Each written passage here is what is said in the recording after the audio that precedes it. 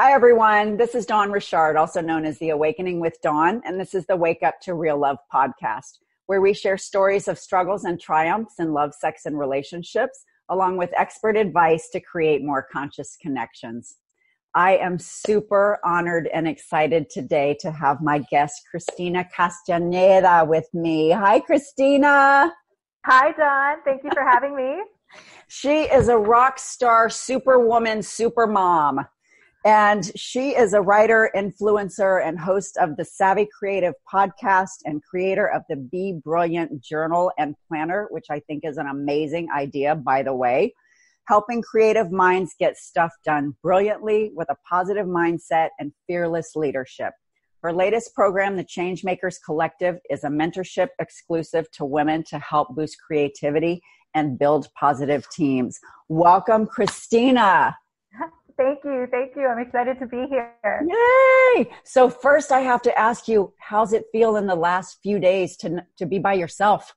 Oh, it's so bizarre. It's like when I first left my job, that shift was so big and it took a few days to really sink in. And then it took a lot of discipline that I had to rebuild again because I had to there wasn't anyone to feed. There wasn't anyone to tell me good morning. And my son plays the violin for 2 hours a day and it's not playing anymore.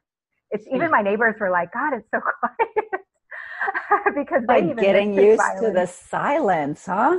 Yeah. And it's really weird because when I first left my job to run the business and everything and do it full time, I had to break out of the house. I had to find people. I had to establish a routine, and that routine had the kids involved so much in it. I still went for school pickup. I still made dinner. I did all these things. And now I'm not doing that anymore. And I'm like, wait, I don't have to wake up at a certain time anymore. And, I don't have to make dinner or prepare lunches anymore. What am I doing? And there's so much space that I don't want to overfill the space and get busy again. I want to do something that is really going to lead me forward to doing what I want. And especially when it comes to writing and podcasting and even romance. So I'm thinking, how is the best way I could do this? And it's hard because, it makes me sad that the house is so quiet. Mm-hmm. It makes me sad not to have to buy his favorite groceries in the store anymore. And my daughter still lives with me. It's not like I'm completely alone. My 19-year-old daughter who goes to school in Hollywood, she still lives with me. She works a retail job and she goes to her classes. But it's kind of like having a roommate because she's hardly ever home. And she's grown a little bit. And she's really independent, which I'm so proud of. I'm proud to have such an independent daughter. But it's so bizarre, and I just thought, man, it's just me and the dogs and this sucks. I need to go. I need to do stuff. So yeah, and that's just the thing. I don't want to be busy. I want to be happy. I want to be thriving. I want to be, doing things that are fun and enjoyable with building good relationships and on to the next phase of life, really. Yeah, it's the next chapter. Yeah. Says the writer. Yes. Yep. I mean, I think it's really great, from what I know about you, because we don't know each other that well, but from what I've seen, you have been able to keep the sense of yourself in addition to trying to manage your kids by yourself, which is a huge job. And I commend you so much because I know that you had a bad relationship that you broke away from. And how did you figure out how to take care of these kids by yourself? Basically, you had to be the mom and the dad in your household. Well, it was really hard. There was just no other way around it. I didn't even have my family. I haven't seen my family for 10 years, I don't even have my parents around to help me. And, but it was a gift actually, because I made the decisions on my own for what school they were going to go to, what healthcare plan, if they were special needs, how was I going to help them with that? Mm-hmm. And I made it an adventure. It was just come on, kids, let's go for a day trip, or let's go to the beach and have a picnic. I always tried to make things an adventure for them because I knew that they weren't going to have a father, and that was that was always going to be different. Like it was always weird too, when kids would ask why they didn't have a father, where their father was. I didn't know what else to tell them other than, you know, hey, he fought in the war in Iraq and we left Texas and we haven't seen him again. And I just knew, I think when I left that relationship, I had hoped that I would get remarried. I came close to being in another relationship and having that in 2005, but it didn't work out. And I was so heartbroken and I was just so devastated. And my kids were devastated by that too, because they liked him. And I just thought, I don't want to put them through that again. I'd rather be on my own. And I think I can make it. And every relationship after that was just not promising enough to bring my kids, to bring him into my kids' lives. So I just kept going forward. And plus, around 2010, the recession, practically the whole recession until about 2013, 2014 was so rough on us. Like we lost everything. I lost our home. We lost the car. I mean, we had to live in shelters in LA. And with going through this with 2 kids and having to not know where you're going to sleep at night. And I can't imagine how scary that must have been at times. Yeah, and it was, and there were many times where I was like sitting outside crying, like on a curb, just losing it. And I just knew it wasn't fair to bring someone into that mess. I had to dig our way out of it. And it was hard, you know, we didn't know what we had to eat. But the beautiful thing about all of that was friends came through for us. Like they offered their place for us. One of my friends, she's like, oh yeah, I have I'm going away to my summer home. Why don't you stay at my place? I was like, oh my God, thank you. You know, wow. Like, so we're staying in this beautiful, like 3-bedroom house. You know, we had to drive a ways to get there, but it didn't matter. It was like, okay, well, we'll figure it out. But we had so many friends like step up and really help us. And it was just so unexpected. I thought I was going to be alone, but I wasn't. And, cause I had spent a lot of time building relationships and building a village, and and I think a lot of that came out of me not having a family, you know, because I didn't have parents, and a lot of other people that I knew that were part of my village, they were, they either weren't from LA, which a lot of people aren't from LA. Right. they were from overseas or places where they weren't near their parents either. So we needed each other. And because we had each other, like we came through for each other, and it was reciprocal. Like I always helped them out with their kids. I helped them out with anything I could as well. And like, it was like an expat community in the US. Yeah, exactly. But it's funny, we weren't technically expats, but I think. No, I know. Yeah. Yeah, no, but I think that's the way it happens though. It's really people save people. It's really people helping each other at the end of the day. That's what it was for me. And that was a good lesson for me, to always be kind to people. And that was something I wanted to tell my kids, like, you know, the way you help people and the way you what you do for them every day and how you treat people, guess what? It comes back in times of need. I couldn't express how much gratitude for them. And these people are still in my life. We're still good friends, and we still help each other. So yeah. I remember when my kids were little, I joined a mom's group at my church in Austin, and all of the moms, you know, would help when we were having babies. It was like people were bringing over meals, and can I pick up your kids for a play date so you could actually take a nap? And it was just like, yes, you have to create your own sort of tribe and village to help, because you can't do it on your own. I mean, you have experienced what it is to do a lot of things on your own, but gosh, it's really nice when you get help and support. Yeah. And that thing about bringing the new mom or the new baby, like when the new baby's in the family, bringing them meals, we did that all the time. Yeah. Every time there was a baby, we all had a weeknight. We all brought a dish over, and then we would take like laundry or just, you know, watch the kids. We all did those things, and it was so, so nice. I loved it because it was like, you know, I was a young teen mom, right? And I thought nobody would care. Like, just when you're a young teen mom, people assume that you don't know what you're doing.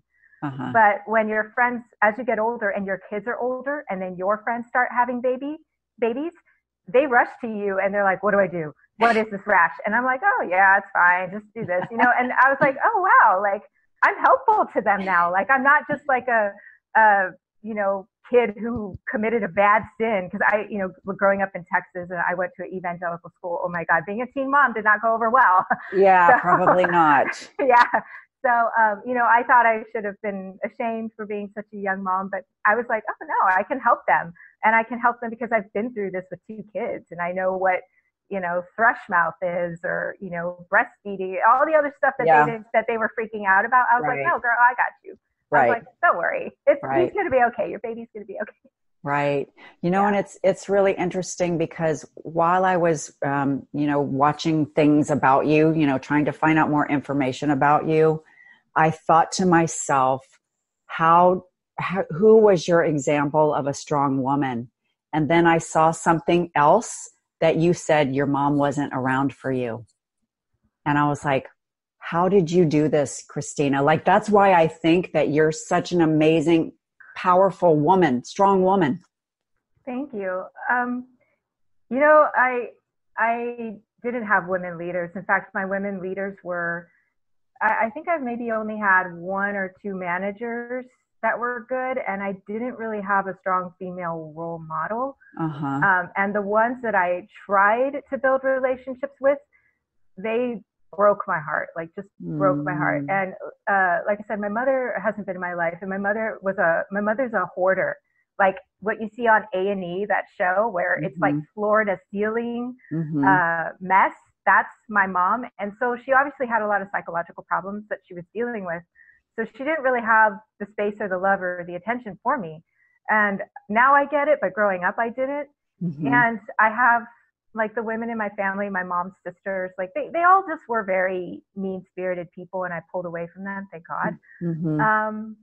And yeah, when I didn't have those strong female mentors, and I started seeing, like, even in the workplace, that women were labeled as queen bees or boss bitches, or if you worked for a female boss, she was a complete bitch. And I just said, it doesn't have to be this way. And I went through this horrible, horrible experience earlier this year. It was in December. And I had this one female who took a management role that she should not have been in. And she was a horrible bully. My team leaders were coming to me crying. People were just like, there was a high turnover and everybody was at war with each other. It was the most awful situation I'd ever seen. And I just said, all right, enough is enough. Let's stop this. This is not going to happen. And I pretty much put my head on the chopping block and I said, look, if this doesn't happen, we all leave. That's it. We're stopping this. And sure enough, we were okay. We got listened to, but I was so tired of this happening. And I said, you know what? I'm going to take on this leadership, and I'm going to try to be the leader that I wish I had. And I'm going to try to be someone that's not a queen bee. That's not this female bully. And that's not any of these things, because I'm tired of it happening so much. And I'm tired of women being labeled like that when they're really not. I think it's just, maybe I was just in the wrong fields. Maybe I was just in the wrong workplace. But, I think there's a way to build effective teams without all this drama. And I think, like, we would have people in happier relationships. We would have people develop other women leaders so much better if we just stopped fighting with each other. And that was a big goal for me. And that's what I wanted to do with the Changemakers Collective. Or the Changemakers Mentorship. I wanted to have a space where women could, if there's, because leading a team is so hard. It's like writing. The more you try to think you know what you're doing, it's like the more you realize you're clueless. Exactly. It's like it's one of those things that's just like, the more you do it, the harder it gets. And you think you've met every type of personality out there, and no, there's always just someone that you're like, oh my God, is this a complete narcissist, or is she just misunderstood, or he, it's men too. And I'm just like, what is going on? And that's why I just said, okay, I'm going to do the best I can. I'm going to talk about building relationships. I'm going to talk about, understanding people. I'm going to talk about how to take down a bully, because there are times when it's like, okay, you could build a relationship, and there's times where like, all right, it's time to take this person down and take them out of the team. And those things will have to happen. And I've had to do that not just with London Real, but in other situations. And it's harder than it seems, but if you want your team to really flourish and do well, you have to make those difficult decisions. And I think people procrastinate on those difficult decisions. They procrastinate on those difficult conversations. And, I want to help women understand that and just build really, really powerful women leaders. Because like I said, I didn't have that. And this one mentor I had, she helped open the door for me in the fitness industry. She was the person who got me into content marketing. And I fell in love with like the blogging and the writing and it was like running my own magazine. Uh-huh. But she loved all the other girls, and I was like the ugly or the redheaded stepchild, she would invite them to happy hour, but because I was in a different department technically. So like they would get all invited, but not me. And I was like, okay, I get it. I'm the only one with kids. And, I'm probably, I would just try to have a good attitude about it. Yeah, but you still like the invitation, regardless of whether or not you have kids. It's like, you want to feel included. Yeah, well, I was working so hard for her, and she was an expert. I thought she was an expert. It turned out later on she was a fraud, but anyway, she, when it came time to leave that job for Beachbody, I needed a recommendation, and she would not answer me. She would not answer me. And she recommended another coworker that used to come in drunk all the time, that I actually had to help this drunk coworker on like a business trip. We had to like pretty much calm her down because she would be yelling. Jeez. And like she recommended her, gave her a glowing recommendation, but didn't even respond to me. Wow. And even when I started running my business, I kept reaching out to her, and nothing back. And I just thought, okay, well, I'm just going to have to cut my losses here.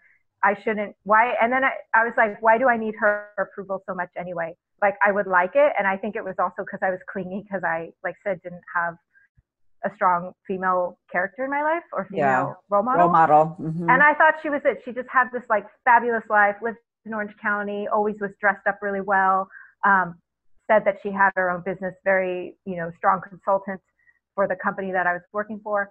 But then I turned out later on, I actually ended up cleaning up some of her mess from the consulting that she did. And I was like, wait a second. It was all face value, nothing internal.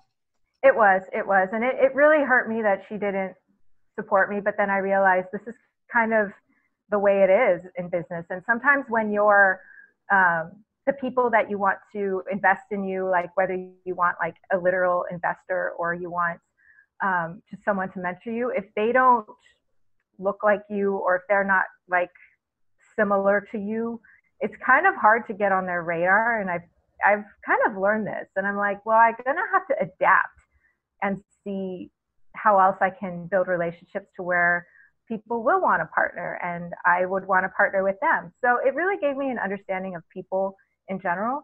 Mm-hmm. And I'm thankful for the whole experience. I wish her well, and, I hope she doesn't mess up another consulting gig. There was it was a big mess. But I shined later on from it too, because I figured out what needed to be fixed, like all those things. But yeah, it was heartbreaking. And I just realized, like, sometimes you want people in your life to be there for you. And it's like, sometimes they just can't, like, no matter how much you want to force them to be in your life, you just can't. Yes. And you have to be okay with someone not saying, hey, great job, or, hey, I'm there for you, or supporting you. For me, not having anyone turned out to be a great gift, because I have like all these crazy ideas and nobody talks me out of them. And I'm just like, ooh, I think I'll try that. And then later on, they're like, why did you do that? That sounds really stupid. I'm like, I wanted to, damn it. And nobody talked me out of it. Yeah. Well, I think I think too, especially for women, it's like we have to be this strong leader, and yet we have to show this soft, compassion side. And we can be labeled good and bad in each aspect, And so it's really like this is a part of the work that I do, is really trying to help people find the balance depending on what, what circumstance they're dealing with. It's like, really, when do I have to be a leader? When do I have to take initiative? When do I have to, be fully empowered and in my strength? And when do I have to be soft and compassionate and nurturing? And so it's like that ebb and flow between the two, sort of the masculine and the feminine. Yeah, and that's what's hard about it, because I'm built very strong, and it's really hard to find that balance. But I hate the words like you're too emotional in meetings. Oh, I can't stand that. Oh my God, it's like, are you kidding me? That is my superpower. Yeah, and I'm like, guys, it's passion. I passionately disagree with you. Okay. Yes, exactly. Yeah, because if a guy did that, no one would say, oh, stop being too emotional. No, they would just say you're passionate. Yeah. And I've told men that they're defensive. That didn't go over well. And, it happens to me constantly too. I try to be tough on, and this is the hard part too. I tell people I'm brutally honest and I'm direct, because you're coming to me for feedback, right? Right. Especially when it comes to stuff with the arts, writing, all those things, or copy, or, I'm giving you notes. And I really learned that you have to really find a balance of being direct, because some people are ready for it and some people are not. And even though people say, yeah, I want criticism, or yeah, give it to me, I can take it. Oh, those are usually the people that can't. And I'm like, oh Lord, oh no, not now. And, I've been called many names. Yeah. Oh yeah. Many names. I've been called, I'm a poor leader, all those things. And, those things are like, okay, let me see. Why are they saying this? Right. Maybe give me the facts. Give me the facts. Tell me, exactly what happened, not how you felt or you perceived what happened. Yeah, exactly. And, I also know it's being in a pivot, being in a role that's highly coveted. People are willing to push you out, and that's another difficult thing that you're always dealing with. And I'm like okay, the jealousy and the competitiveness. Yeah. And I'm like, don't you guys know that these kind of roles they're not what they seem. They're not glamorous. Like, there's so much more work. You're working your butt off and all they see is the pretty parts on the outside, right? Yeah, exactly. As if I get more recognition or anything. I'm like, no, I'm here because I love you guys. I'm here because I want to build strong teams and I believe in the mission. And then I'm here because I want to help women, or, they romanticize what you do even as an entrepreneur, as a writer, or traveling and blogging. I'm like, you guys, there's different things that go on behind the scenes. There's a lot of things, podcast interviews that don't work out. There's, there's stories that you seek them out and they're not there. It's just someone trying to pitch you something. And then, you have to make it work or you have to scrap it. Like, you don't know everything that's happening behind the scenes, and you don't know what's going into all this until you're really doing it. And that's the thing. And I'm trying to have that staying power and trying to keep building these big things and building, what I think is my empire. And you're constantly trying to fend off all these attacks. It's so difficult. But honestly, when those things happen, and just like when they happened earlier this year, I had to check myself. And after I was called emotional, I said, okay, am I doing what's right for the whole team? Or am I playing hero? Am I doing this out of ego? Like, I really had to stop and tell myself. And usually when that happens, I go and I journal. My journal is like so sacred to me. That's why I created one. I'm like, it's just it's been my only therapy through a rough childhood. And it's just a good practice for me as a writer. So I'm like, okay, let me think out my thoughts, and am I doing this for the right reason? And is it going to help me or the team? And I have to always think about those things. Is it going to help me or the kids? Like, am I doing the right thing? And after just making so many reckless mistakes in the early years, I'm like, you know what?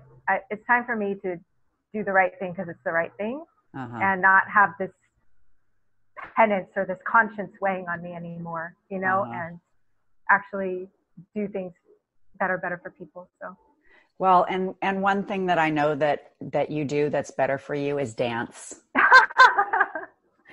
Yes. And so how does that therapy work for you? Dancing, God, you want to talk about a heartbreak? Oh my goodness. I had the heart, I had the love, I had the passion for dance, but I did not have talent. I had zero talent for Oh, dance. come on. I wanted to be a prima ballerina so bad, but I was never picked. I was too curvy. I did not have the body. Mm-hmm. I got into dance, especially ballet, a little bit later than most girls. So I got onto Point later. So it was really hard to compete with them that were in like dance since they were like in a walker. And my mother was actually a ballroom dancer. And so she wasn't a professional, but she performed. And so like I'm kind of familiar with all these different types of dance. And like I was always picked as like for a Broadway theater show or for hip hop, something that was a little sexier than ballet, because I just didn't have the look for ballet. Right. And it just crushed me because I wanted it so bad. I worked so hard, my toes would bleed through my pretty pink points. Oh yeah. I've been there, done exactly. that. Yep.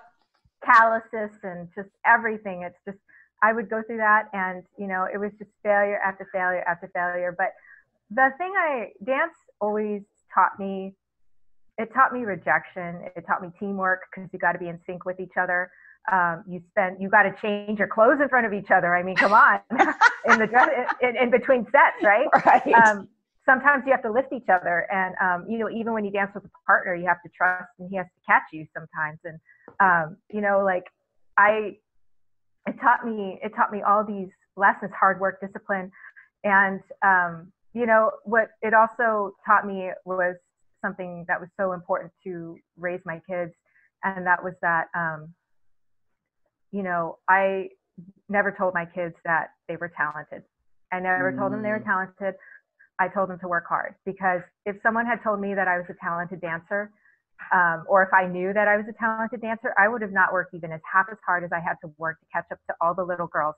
And I'm a woman of color. I'm Latina, and ballet was not for ballet. There was no Misty Copeland at that time. Right, and it was really hard to always be behind and not have as many things and privileges as the other girls. And I struggled with that, and that made me so much more insecure. So now when I go to class, when I was 18, I got a scholarship to go to school in New York for dance. And it wasn't Juilliard, but it was a school called Marymount Manhattan. And, it's in Manhattan still. And I'm thinking, oh my God, I'm going to leave small town Texas. And I had the full scholarship. Wouldn't you know, I got pregnant with my daughter. Wow. All of that had to go. My mother, when I told her I was pregnant, she just said, you're never going to dance again. That's over for you right now. You're done. And I believed her. I didn't take classes for a long time, but I always just danced around in my living room.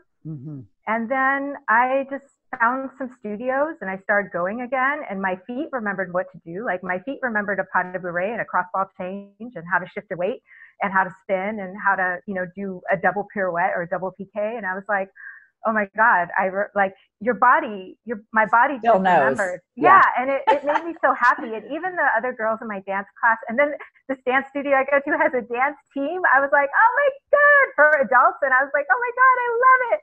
How fun. Yeah. And it's for burlesque and for hip hop. It's not like it's for traditional ballet and jazz, or I think they have tap, and I've done tap before too, but it was just so much fun. And one of the instructors, he's the co-owner of the studio. And this was for the first show I did. And I'm in like fishnets and booty shorts and sequins and red lipstick. And he just goes up to me and he goes, how do you feel? And I just said, I feel like I'm 18 again. And he knew, he had seen that transformation in me. Yeah. Going to the dance studio for 6 months. I was like, oh my God. So once I started dancing again as an adult, I started doing other things in my life. I was like, okay, now I felt so much better. I felt so good. I was like, you know what? I'm going to pick up that manuscript I've let go away. I'm going to leave the office early, and I'm going to, I have more energy to spend more time with my kids. I'm going to stand up for myself a little bit more. Like I was just so much more confident in myself that I was taking on all new adventures. I'm going to start a business. I'm going to quit my job, or I'm thinking about quitting my job. And then, eventually I left my job. So all those things Dance just, I feel like it was going back to dancing and doing the one thing that dancing and writing are the things that just make me happy. I have to Yeah. do them every day. Yeah. And just going and doing that and putting that energy and that love and that drive to like really just crush it. And if it's like a few counts of 8, but you're just like, I'm going to crush this set. And I'm going to push myself to do the double or the triple turns, or I'm going to try to jump high, even though I feel like things crack sometimes. I'm like, oh God. Like the instructor's like, you can do this moderated version, or you can try the axel turn. I was like, let me try the axel turn. Yeah. Yeah. Yeah.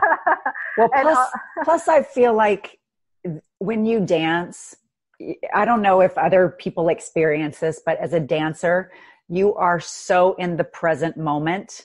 Like that's one of the few times where you have to be completely present. And for me, I feel like when I'm dancing, that is the most free and myself that I feel. Yeah, because you can't do the steps. No. You can't do the steps. You can't concentrate. You can't. And that's the thing. That's why I think it helped me deal with so much stress.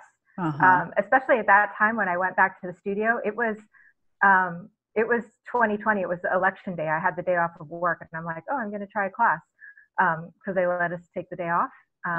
It was 2016, and you know that was a really negative time, I think, for the country.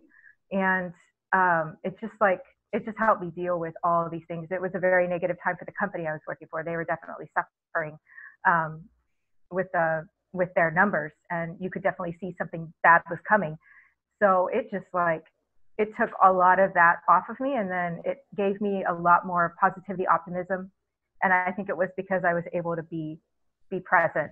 And I didn't need anything else. I just had to go to my class every night. I met like these amazing ladies who are my dance fam. They're just like a ball of sunshine. And, you know, the fact that we get to perform together and, you know, just spend all this time together, it's so much fun. And a lot of them, you know, being in LA, they're like, I found out that they're successful writers, successful artists, successful at what they do, but we all just dance together. Yeah. And we can all just come together and just enjoy. Just have some fun. Exactly. And everybody, you see them get better. Like everybody's growing, and they're, you know, they come into the class and they don't know what they're doing, but they keep coming and they get better, especially the burlesque class. Like everybody, they're kind of like, what? We have to touch ourselves, or what? We have to like shake our booty. And after a few classes, they are like going wild and hair whipping. Yeah.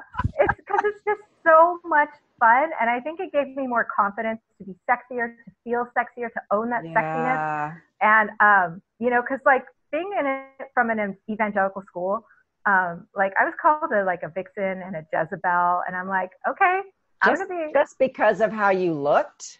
Or well, also I was a little wild. I mean, I was a teen mom. But it wasn't like I was really promiscuous, like with a lot of different boys. I just got pregnant by one, by my high school sweetheart. But also, you know, I had shorter skirts. I was very open about certain things. I had that. I remember I told you guys in one of the calls that like if you always have a dirty mind and you're giggling all the time, it's not a bad thing. And that's exactly what I was. I was like hee hee.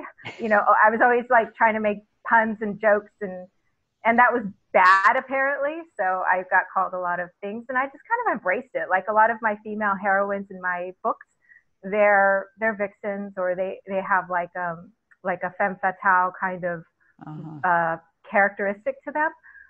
Well, not all of them, but some of them, because I wanted that character in them, where they're kind of like a hustler, but they're still like, you know, that's a femme fatale is a little bit of a flaw for them. So, well, I feel like, you know, there's such double standards with men and women. And it's, you know, for men, it's like, yeah, go have as much sex as you want. And for women, oh, you're a slut if you do that. And it's so not fair. You know, it's just not, it's not right. It's like, why can't we embrace our sexuality as much as the men are given permission to? You know, it's like we have to learn how to give permission to ourselves to be able to do that in our relationships or however we show up in the world. Yeah. And my father was really chauvinistic. He was like, it's so different for men, women. Like he totally believed that old school thing that you were saying, like men, it's okay for men to have more numbers. Yeah. or more partners than women. Right. And I'm just now growing up and growing older. First off, I don't think the definition of slut is the number of partners you have. In fact, it's funny. One of my coworkers, he just said, how many men does a woman have to sleep with to be considered a slut? And I said that because if he said, what do you think, 10? I was like, well, that disqualifies me right now. Like, you know, and then I just told him, I said, look, a slut is not the number of partners. A slut is someone who takes another woman's man. Like, to me, that's the definition of a slut. Like, you're sleeping with a married man, or you're purposely taking them away. Like, or how about just using people? Yeah, exactly. Manipulative. Yeah. Or, you know, side chicks. I know that's like starting to become glorified in the culture. I'm like, really? So that to me is the behavior. I don't think it has anything to do. And wouldn't you say the same is for men as well? Yeah. Yeah. Like a guy who's always approaching women who are unavailable, or who are married and stuff. Yeah. I would say that's the same. Like, if you're that kind of person who is meddling in others' relationships and others' happiness, then yeah, because there's that line that you draw of, you know, taking someone who's not yours. Like, you kind of got to let couples work things out themselves. And if they're not happy, they've got to discover that. You can't like because you're breaking up the whole family. And right. My ex-husband cheated on me, and that actually turned out to be a big blessing. But I just think, like, you know, we should have had that time to work things out, and maybe we would have had like a better relationship now. But instead, it just got really ugly. And then, you know, my father was notoriously unfaithful. I think both my parents actually have an open relationship now. They would probably kill me for saying this, but like, the last I saw them, like, that is essentially what they had. Like, they both kind of were like, my father had so many affairs on my mother for so long. And I think after a certain point, she just finally accepted it and just decided to have her own and be happy. Said, now it's my turn. Yeah, exactly. And then they just and they don't want a divorce because they have to go, they're kind of old school. And my father has a lot of assets, apparently, like not just his pension, but also properties in Mexico. So they're just like, and my mom wants to be a kept woman. So they kind of just made that agreement with each other. Like, look, we'll stay married, but we'll both see other people. So it's technically an open relationship. And then I never understood the complicated relationship they had. And then I just realized it's different for everybody. They set different boundaries for their relationship, and that's what they wanted to do. And for me, it was weird, but it wasn't weird until I got older and I was like, you know what? That's the way that they want to be happy, and they came to that agreement. Fine.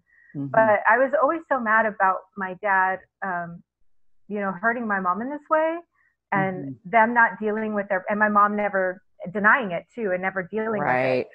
So I was always mad at them for not, and then of course they both take it out on me and my sister growing up. Like, they take out their anger and their frustrations out on us. And I wish that they had dealt with it. And if they wanted to grow and have an open relationship, have your open relationship, but don't like make the whole family miserable. Right. You know? Right. So, well, one of the things too that I was thinking about you is like, how are you going to approach these new relationships from a place of trust? You know, I would imagine that because of your experiences that you've had, that it's probably hard for you to trust. Yeah. And it was my own immaturity. Like, I have to own that. I was so scared of intimacy again, and after being with an abusive ex-husband, having to trust someone again. And then the man that I fell in love with back in 2005, he wanted to work out conflict with me. He wanted to, like, he did a lot of things really well that I didn't see at the time, and I pushed him away.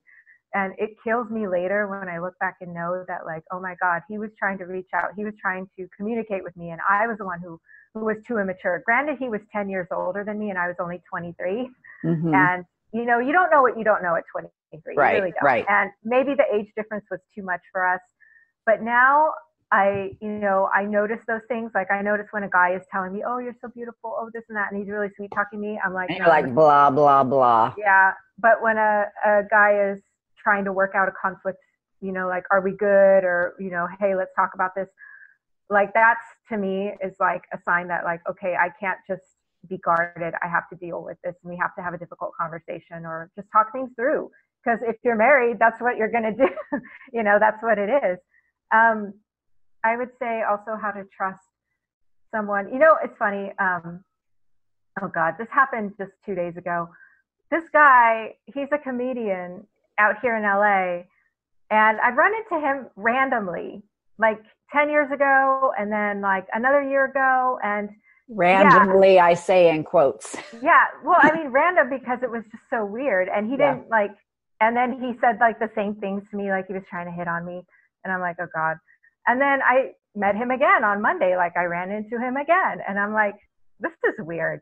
And so finally he stopped hitting on me, and he was a little bit sweeter and just like, hey, I'm doing a show, would you come see me? And he goes, I would give you my number, but you don't seem like you want it.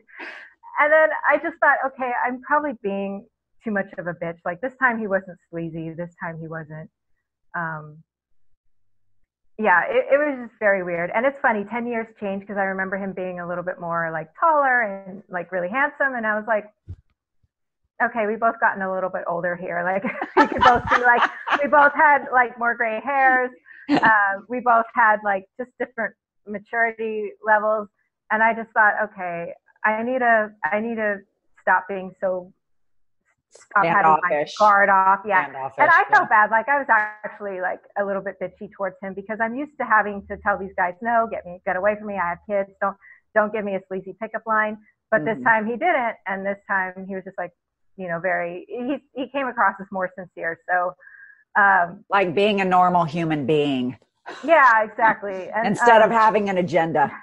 Yeah, instead of like, oh, you have a boyfriend. Oh, well, what's your number and stuff like that. This time he gave me his information. Contact me if you want to. So we'll see where that goes. I'm not sure, but much more respectful. Yeah, and I don't know if it was just like at this point I was ready and I was more open to it, because last year I think when I ran into him, and these are at weird places like the grocery store, or like it's not like it's at a club that I go to constantly or something. Yeah. It was just like me walking around in my neighborhood, and I'm like, oh my God, there's that comedian again. But it's like weird times, and I just thought, you know what? Let me be open to this. Let me not do the past like get away from me. This is a new chapter, and this just happened again. Why don't I be open to this? And he's been responsive since, and I'm just like, oh God, at least it was. And I'm thinking, I don't want to go back to online dating. That was so awful. Yeah. I don't even know how to really get back into dating without going through online dating anymore. So and LA is a very weird place to date, because every place is a weird place to date. Oh, good. That makes me feel so much better, because I'm like, why? I was like, shit, what? Like, is because so many people play games. No, a lot of people play games, and they don't show up authentically or respectfully. It's like they have an agenda. Yeah. It's like swipe right or left or whatever it is. And, so I sort of understand this like hesitance of, and I'm going to be doing the same thing, like getting back into this dating world. It's like, I want real. Yeah, exactly. I want somebody who has their shit together, basically, like they might have issues and we can work through them. But this, I want to be open. I want to find a love, a companion, a partner who would support me emotionally. I'm not physically. I'm capable of doing that on my own. But, having somebody who is really nice to be around and who really, honors you as a woman. Yeah, exactly. Yeah. Honors you as a woman. I want someone who, and I started getting clear on what I wanted in a partner, like very clear. Like it's just like kind of when you're not clear in your job, or when you're not clear on your ambitions in your career. And I said, okay, what do I want in a partner? And what do you want? Well, I do want someone who values me. I do want someone who we can mutually like talk openly to. And I definitely want someone who's fun. I need someone who needs to laugh, adventurous, ambitious. You know, I don't want more kids. I make that very clear. I'm like, we are done. I am done. I'm not starting over. Someone asked me, they said, are you going to start over now? And I was like, hell no. You're like, yes, I'm starting over with my own life. Thank you very much. I was like, I am done taking care of people. I am done. Yeah, I am done. I want to be taken care of for a change. Yeah, and I want it to be a mutual taking care of, right? Yes. Like the financial support is not what I'm looking for. Yeah, it would be nice to have two incomes for once. Yeah. But like I have a lot of crazy ideas, and I like to just do things on a whim. And I hope someone finds that adventurous and not like, oh my God, you're reckless and crazy. No, I take a lot of stupid risks. No, but I think that's amazing to say, wow, how courageous of you. You know, because some people live their whole lives not taking any risks and not going out of the little box that they live in. And how incredible to have such a full life on your own and say, hey, want to join me on the next great adventure? Yeah, exactly. And I need someone with that kind of freedom to do that. Like if someone just worked a job, went home and was like, you know, I'm comfortable where I'm at. I'm like, I'm probably not for you. You're probably going to think I'm crazy with all the stuff that I do and all these things I take on, and, you know, doing events, doing the podcast, doing writing. And someone who's also very, when you date a writer, okay, you may or may not be in their stories. And if you're in our story, that means you are an important person in our life. Like I've written about London Real. I've written about Brian and Julie and his characters, just because they've been important to me these past 2 years. And not like main love interest characters. They're usually side characters, but still like they're in the story because they're important. And that's just an example. But, you know, you do have to write sex scenes. You have to write love tension. You have to pace out the relationship between the characters. And I know partners who have read my stuff. They're like, is this about me? And I'm like, stop. Okay. Stop. This is, you know, there are certain things about you, but the character is not you. Right. Right. This is not all about you every time. Yeah. And I was like, the character you didn't live in this world and you don't do this as a character, but you may have some of their characteristics, but they are not you.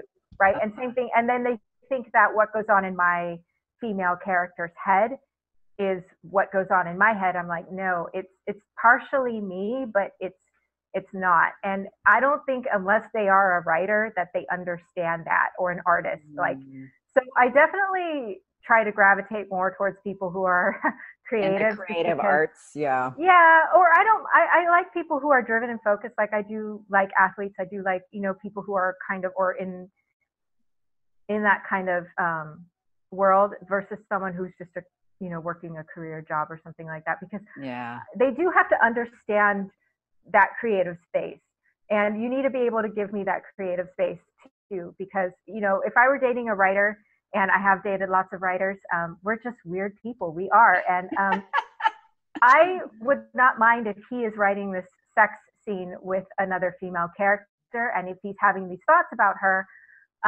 when the character is not based on me or is not like me at all. I know that he's putting the story together, and that's how the story is going to go. And it's going to change when he works with editors, you know, like it's, and maybe that night we'll have some really hot sex because of it. Oh yeah. Yeah. I was like, the great thing about writing sex is, oh my God, you get to let your imagination go wild. Like you got to remember, like the women who are reading this are having fantasies, and you're trying to bring these fantasies to life. And I have a lot of crazy fantasies, and I want to start reading your stuff, Christina. I don't have a lot of partners who are crazy enough to do this with me, you know? And like sometimes the younger guys will think it's kind of hot, but for the most part, you know, I haven't really found a partner who is giving enough. Oh, that's the other thing.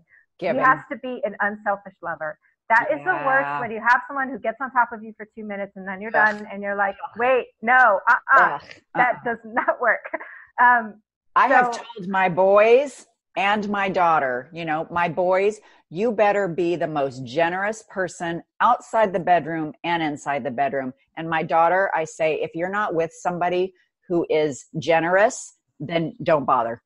Yeah, exactly. Because they're not going to be generous in any And aspect of your yeah, life, right? yeah, yeah. And yeah, and that's exactly, and that's what I felt was like really missing. I don't think I've really had um, in a relationship, like a serious relationship. I don't think Uh-huh. I've ever had an unselfish lover. But when I travel and I have these crazy romantic rendezvous that are just Uh-huh. like really random, and I write about those too. Um, they are wild. It's usually like, I guess it's because they know we're not going to see each other again, Right. and it's just like so crazy and unexpected and just hot, really hot. And I'm like, why can't I have great sex like this in a relationship? What is wrong?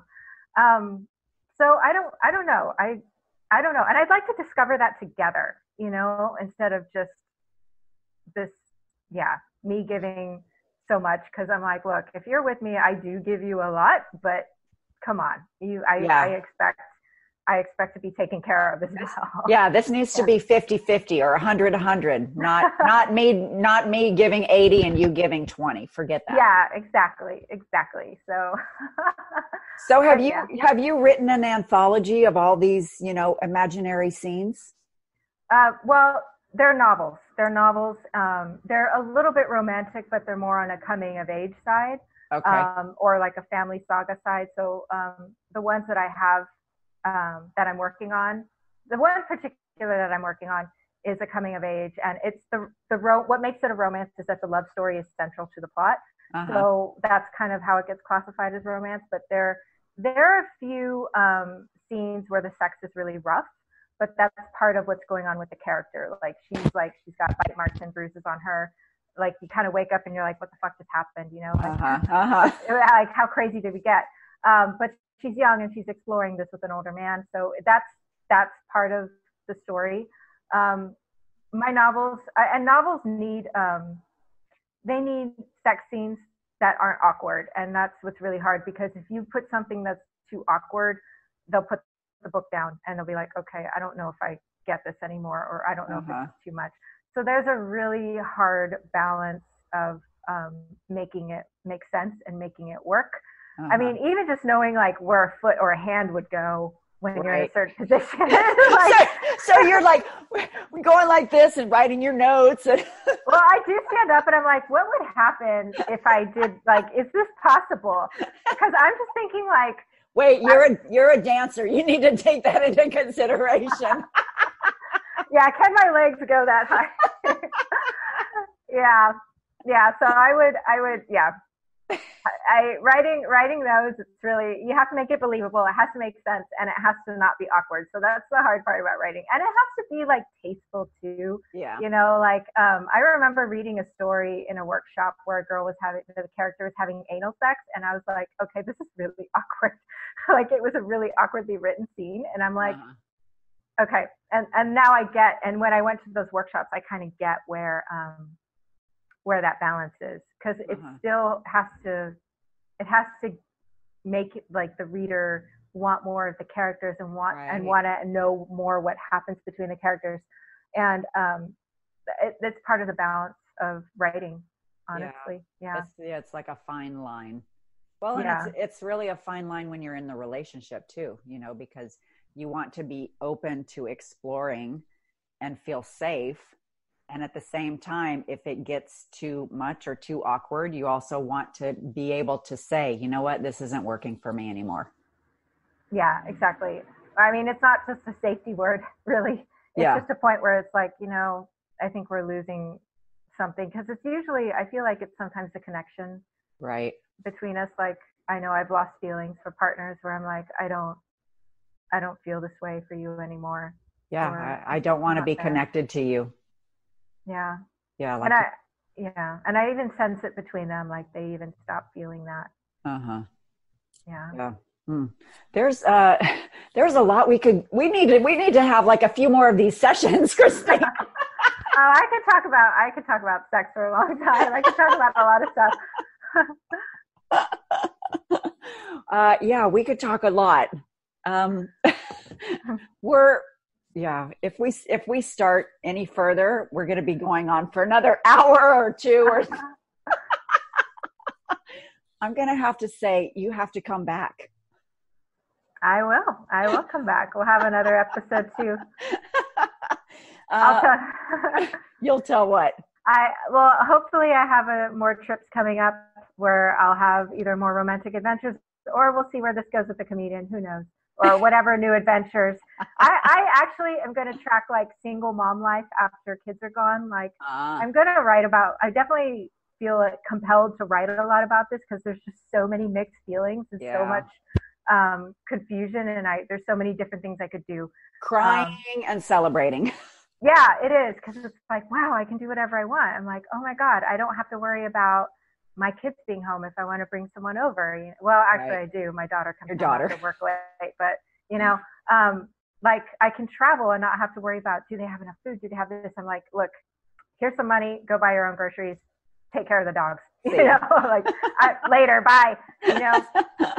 Like I can go away for 2 months at a time, which if it weren't for my son's expensive, outrageous college tuition payments, I probably would go away for maybe even longer. But I'm thinking, last year I took a big Eat, Pray, Love trip and I went to Latin America and I even put like out a post. I'm like, where should I go? Give me some places all around the world that I should go. You went to Buenos Aires, which we could have a huge conversation about that because, I studied tango down there for the last 5 years. Oh, did you? I wanted to go into Milgona so bad. And I was just so chicken because it was like, I was trying to take like the tango classes and I was trying to find a place to go. Yeah, you said that you went to the La Viruta, which is basically which is basically like the meat market of tango. It felt like it. It felt like being in a bad wedding reception or something. Yeah. I was like, okay, why did they tell me to go here? because it's classic. I mean, it's just classic Milonga, Milonguero, because it's the place to see and also to be seen.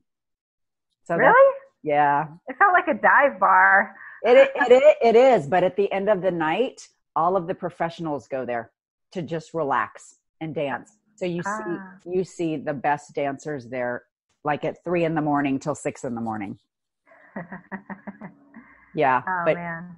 Tango is a very, very tricky dance. But it was very different. When my mother was a ballroom dancer and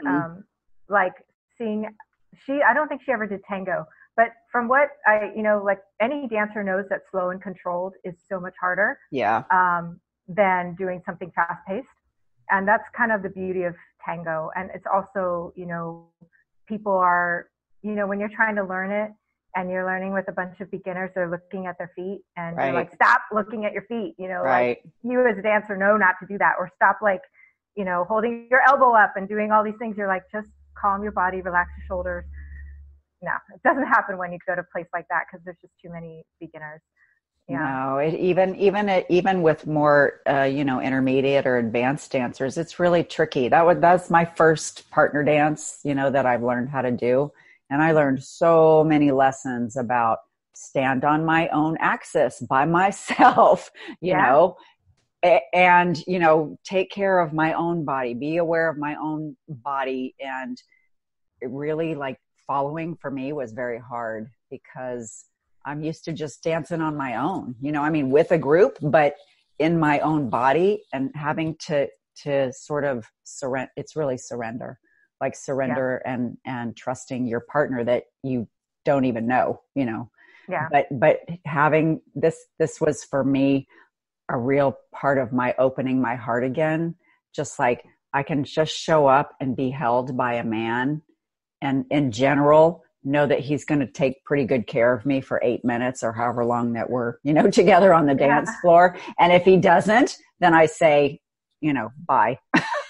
Yeah. And that's the thing. I think that's one thing that's so beautiful about dance is that, like you said, just trusting your partner. And then it's not just like letting them lead you. You have to adapt because when they shift their weight awkwardly, you kind of have to shift your weight. Right. And that is another requirement is that please, if I could just have a partner in a relationship, please just dance with me at a wedding. That's all I ask. Like if there's just one thing that would make me happy, it's not having to sit out on the sidelines because you don't want to dance and you won't let me dance with someone else. My ex-husband was very much that way. And I was like, look, I'm Latino, we salsa, we party, we eat a lot and we dance. Okay. Yeah. So that's like, so let me be who I am, please. And thank you. Yeah, exactly. I was like, if you're not going to dance with me, I'm going to find someone else. It's nothing against you, but it's just like my feet are tapping and I want to move. Yeah. Like, you better spin me around or I'm going to go find a partner. So it's just that's like the one thing I'm like, please just always dance with me. I love it, just having them hold you close, having them kiss your neck, having them their arms around you. Like, it's very intimate. I don't see why guys don't like doing it. I'm like, I know. That was the other thing I told my boys. I was like, if you dance, you'll be the most popular guy in the club. Yeah. All the girls will want to be with you. Exactly. Like, they want to they want to get up and move. And I told my son, I was like, he one of his friends was he was from Mexico as well, and he was showing him how to salsa the men's part, because I don't know like the male part really well. Right. But it's like they were at a youth group sleepover and they were showing the guys this, and my son started listening to Spanish music. And he's like, yeah, Mom, I want to do it. I was like, that's my boy. Oh my God, I love it. I was like, you have to learn. Like, you really have to learn, because there's going to be weddings. There's going to be like all sorts of events. And you don't want to always be on the sidelines. You want to be part of the party. You want to have fun. Yeah. So, yeah. And honestly, you can get up from a boring conversation at a table and just get up and move. Well, it's just so fun. I mean, in all cultures, dance and music is so important. And for some reason, here in the more Western world, it's like, I don't know, it's not as accepted. But that's why I love the Latino culture, because they do love to dance and love to party. And, it's just like, just move your body. It doesn't matter how you move. It doesn't matter if you look good. It's just like, just be in the moment, have fun, just express, and just, forget about everything else that's going on around you. Yeah. And I know for us Latino culture, it's not considered feminine if you dance. Right. In fact, like the guys that actually move their hips really well, it's, even if it seems like a desirable. Yeah, exactly. It's actually really hot and sexy. I'm like, it's like, oh my have you God. seen Kizomba? Have you seen Zouk? Have you seen Rumba? I mean, all of these dances are so sexy. And the guys who dance those, they get the girls. They get the women. Exactly. They would have me I'm like, okay. Yeah, that would do it for me.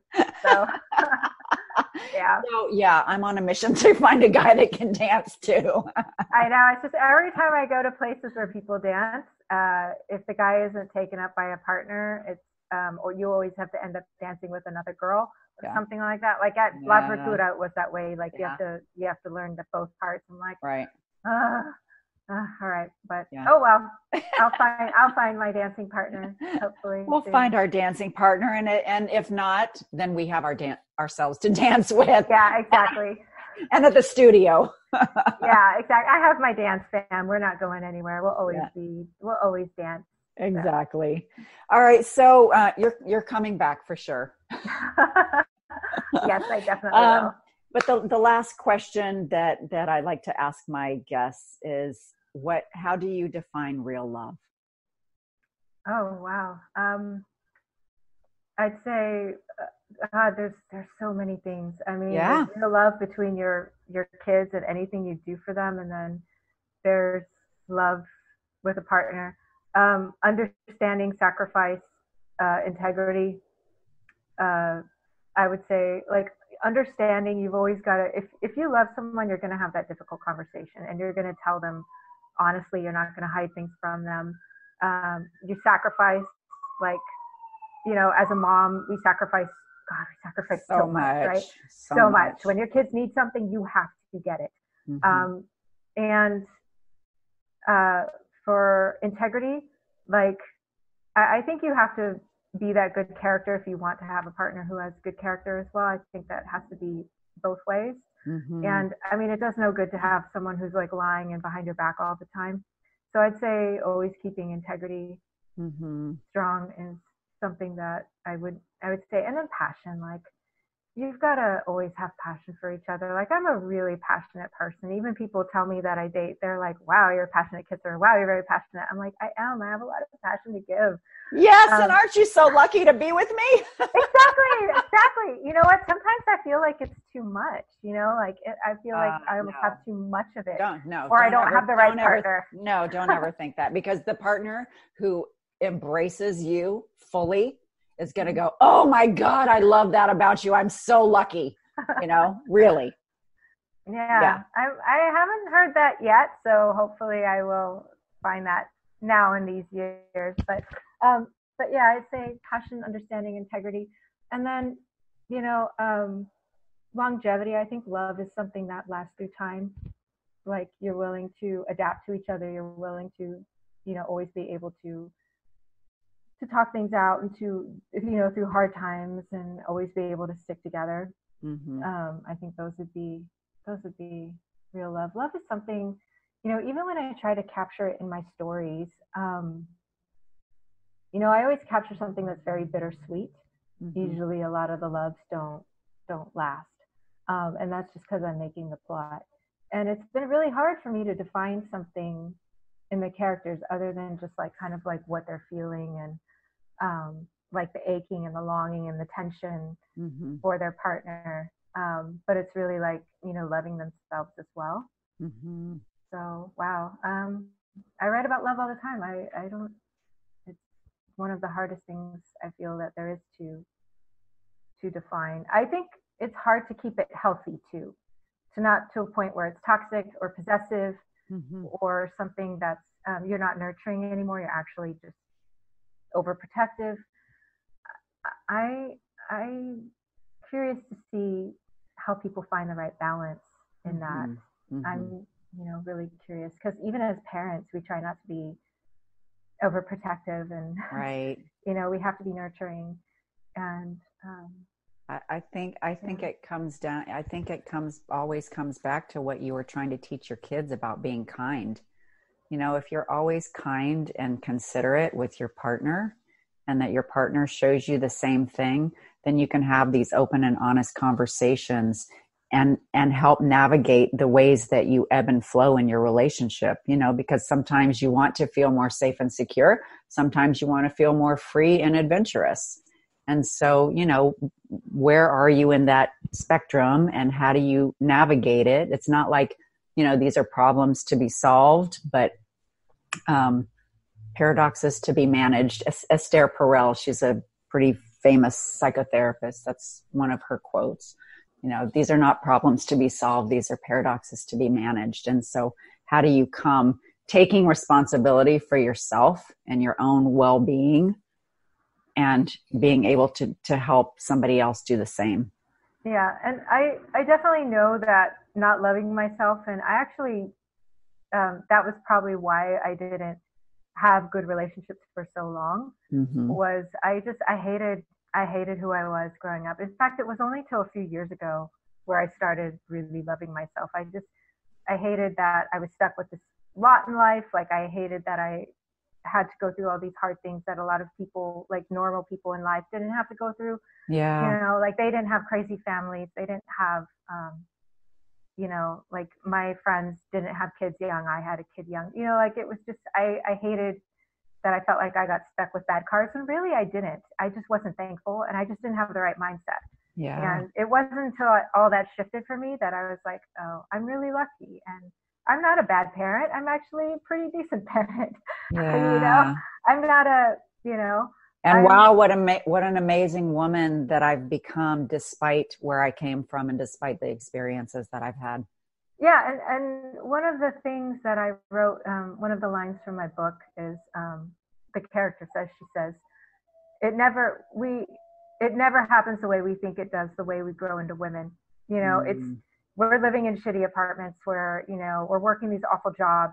We're dealing with things like harassment. We're dealing with things like, we're running and jumping big hurdles.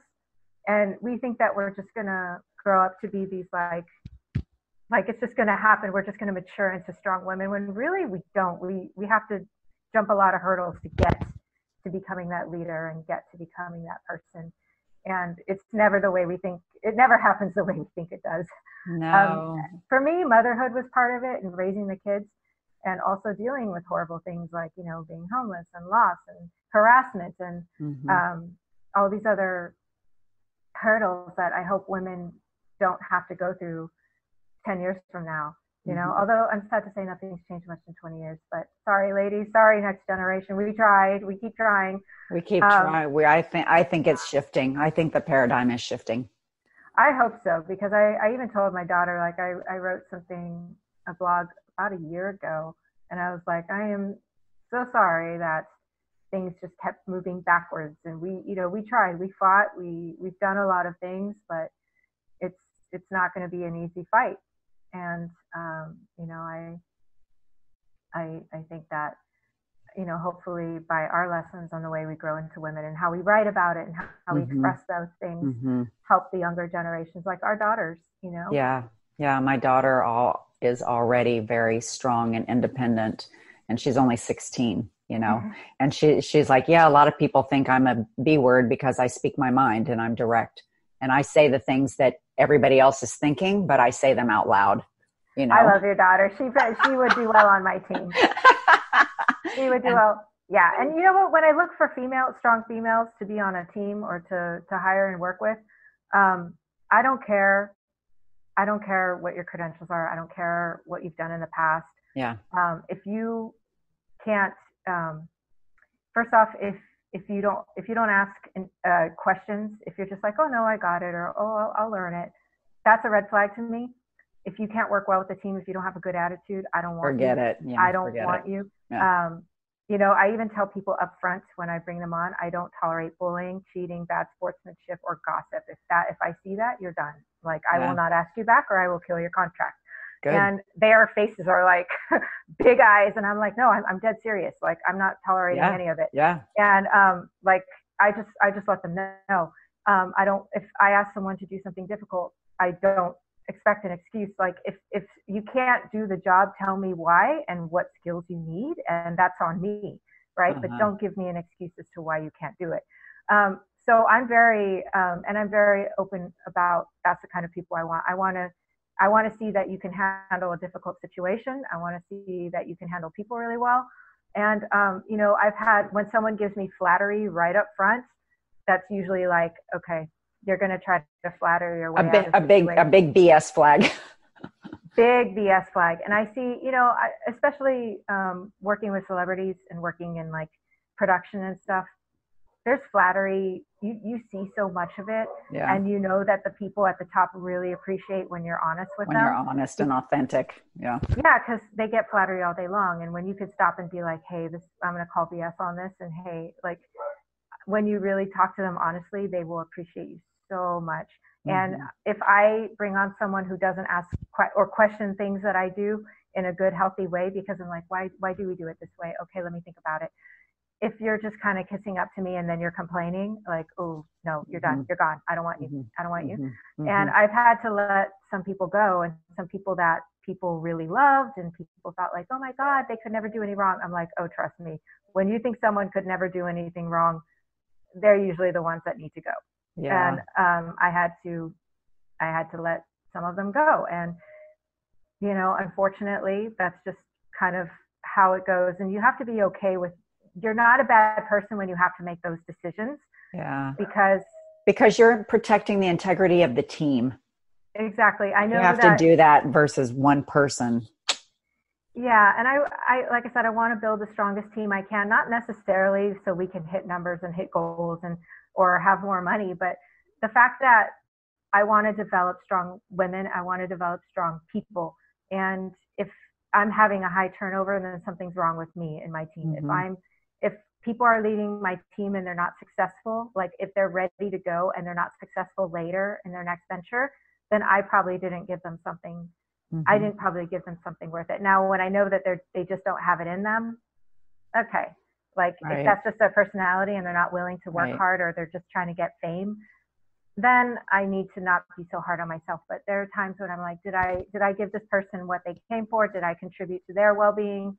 And that's the hard part, and that's what I think is real love also, is like when you are doing the right thing because you know it's the right thing. It's like parenting. Like when you want to do the right thing, you're more confused, That's why parenting is so hard, and relationships too. And with the team. And if I wanted to feed my ego, the decisions would be easy, but I don't. The decisions are hard because I'm like, okay, detach yourself. What's right. And it's never an easy decision. Yeah. Yeah. You are an incredible woman, Christina. Thank you. I don't know if you recognize your amazingness. I don't. I'm not trying to be annoyingly humble bragging or whatever, but I honestly think like, God, there's so much to do, or oh my goodness, oh this and that. Like I'm always thinking about what's ahead. I never stop and realize anything. But no, you know what? I think sometimes for you to look back and go, shit, look at how far I've come. Oh my God, I'm amazing. Well, when my son went to college, I did kind of feel that like, wow, this happened. We made it happen. Mm-hmm. And you know what? I only feel amazing when I see you and all the team and all the students. Like when you guys are doing something that you love and you have your happy dances and your happy moments, and you guys are like, I did it, yay! I'm on iTunes, or I did this. I'm like, okay, it was worth all the messages and all the chasing and preparing for all the calls and everything that I do.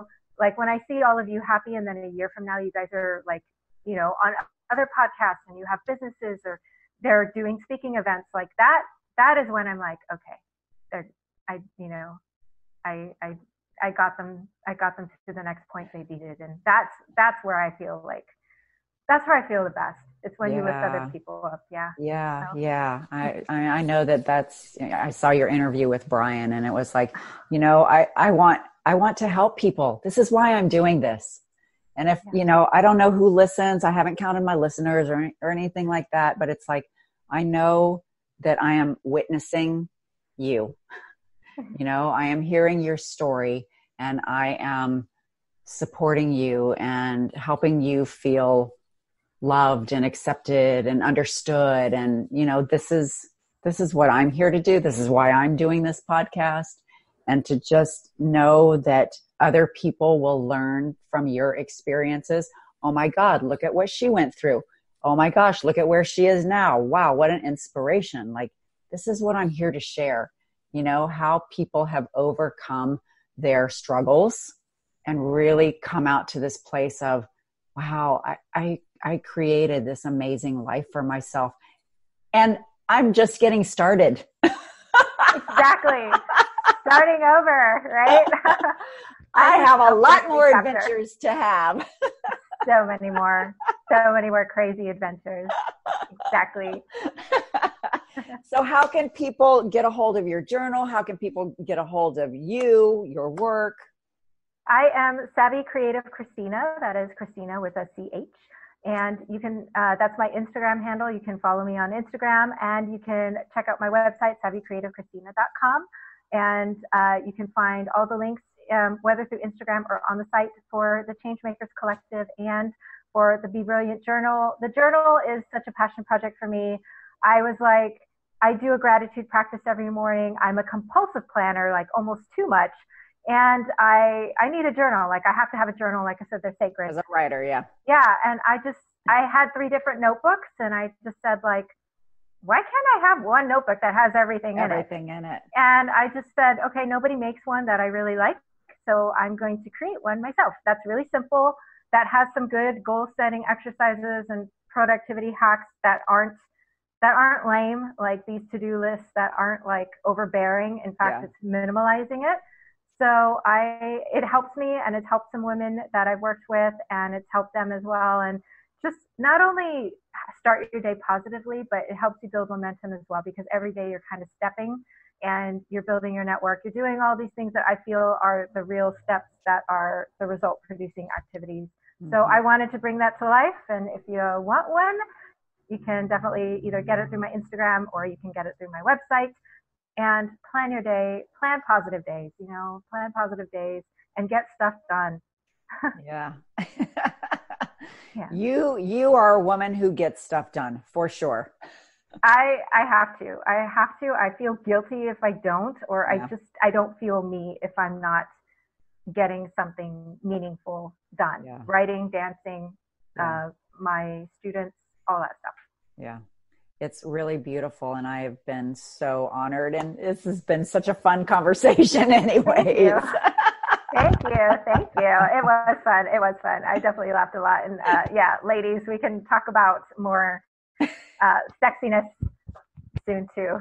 Okay, good. All right. So for my listeners, of course, if you liked what you heard today, please subscribe to the Wake Up to Real Love podcast and share with all of your friends all over the world.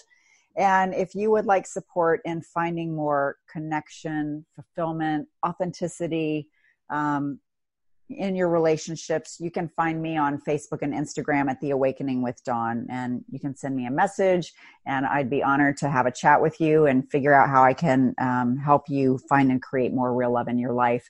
And Christina, you're really a testament to what I say at the end of every podcast, that the most important relationship you'll ever have is the one you have with yourself, so that you can be the kind of partner that you want to have. So thank you so much for sharing this time with me. I really, really appreciate it. And you are for sure welcome back anytime. Thank you. Thank you for having me. All right. Thanks, listeners. Remember, every day, wake up to real love. Take care. See you next time. Bye.